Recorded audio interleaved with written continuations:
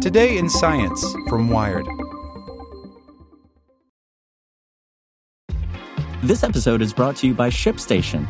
You know, some things take a lot of work, like sending little robots to far-off distant planets. And just as that's challenging, so too is running a successful e-commerce business, especially when there's so much to do. So I want to introduce you all to ShipStation.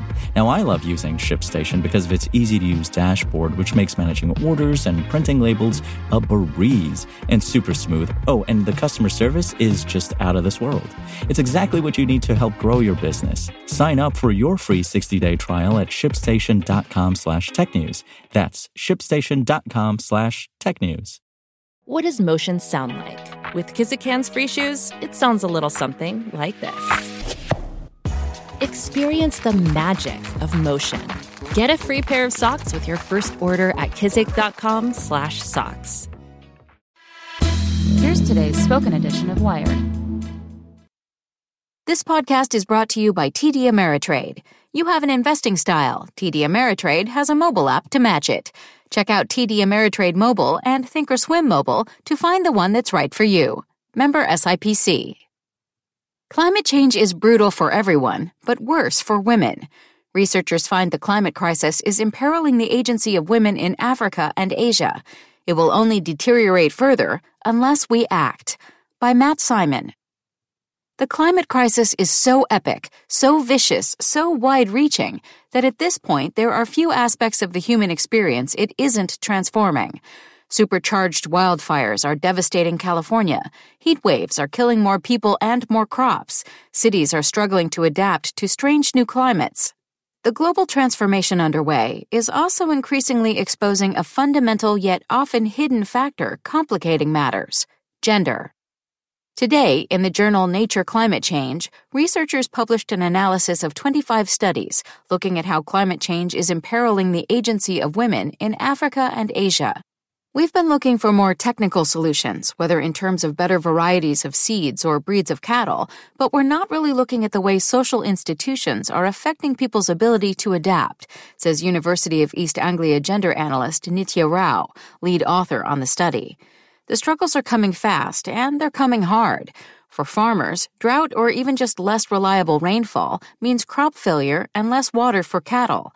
Landslides from stronger monsoons wipe away farmland. Living alongside rivers is increasingly perilous, as stronger, yet often less frequent, storms flood communities. All terrible crises in their own right, but exacerbated by underlying societal norms. In East Africa, for instance, men in pastoral communities have traditionally wandered 15, maybe 30 kilometers from home in search of water for their cattle, returning to their families periodically. But with climate change, now they're having to travel up to 150 kilometers. Before, women would go with the men and milk the cattle, using the product both for their family's own nutrition and as an extra source of income, and heading home as needed. Now that the men have to cover much greater distances, the women end up staying at home base, thus losing out on the invaluable resource that is milk. In India, the dynamics are even more complicated. Anticipating lower yields, men may plant seeds and get the crop going, then migrate away to find work in factories or on construction sites. Left with these new farming duties on top of childcare and other household responsibilities, women struggle to support the family. Their agency slips farther and farther away as the family's plight grows. The man's story is not a very nice one either, says Rao. They're often working double shifts, triple shifts, and with no proper housing. And often when these men come back home, they're so exhausted and they've not had proper food, they've not had proper living conditions. Much of the money they bring home goes to mending their broken bodies. Gender plays a major role here, but it's far from the only complicating societal factor in the age of climate change. In polygamous households, an age hierarchy determines a wife's agency. Elder women are the authority figures, for instance determining who eats what, and will dispatch younger women to walk to find ingredients. And with climate change bringing food scarcity, that puts ever more of a burden on these younger wives. But the polygamous structure can also bring stability in a changing world. In East Africa, we found that actually some of the women within polygamous households did much better in terms of their ability to respond and adapt than separated or divorced women, because polygamous men tended to be the better off with more resources, says Rao. To say this is purely a problematic binary, that men suffer this way and that women suffer this way, is to oversimplify matters. It's not just women as a category, but which women are we talking about, says Rao. Similarly, it's not men as a category, but which men are we talking about? So we can look at class, for instance, or wealth. We can look at ethnicity and caste. We can look in Africa particularly at age or generation, which becomes a very important marker of women's status, but also of women's rights to exercise decision-making. Which also means adapting to the climate crisis will take more than throwing money at the problem, with subsidies, for instance. A divorced woman and a married woman are both women, but their struggles will be vastly different. And while the climate crisis is full-tilt terrible for people in the developing world, it's also a driver of change. In South Asia, you find that men who are migrating in order to survive actually give much more responsibility to their wives, says Rao. They give them resources, they support them in order to manage the farms. The patriarchal structure simply can't withstand the weight of climate change. Add to that a boost in women's education, and the structure will further crumble.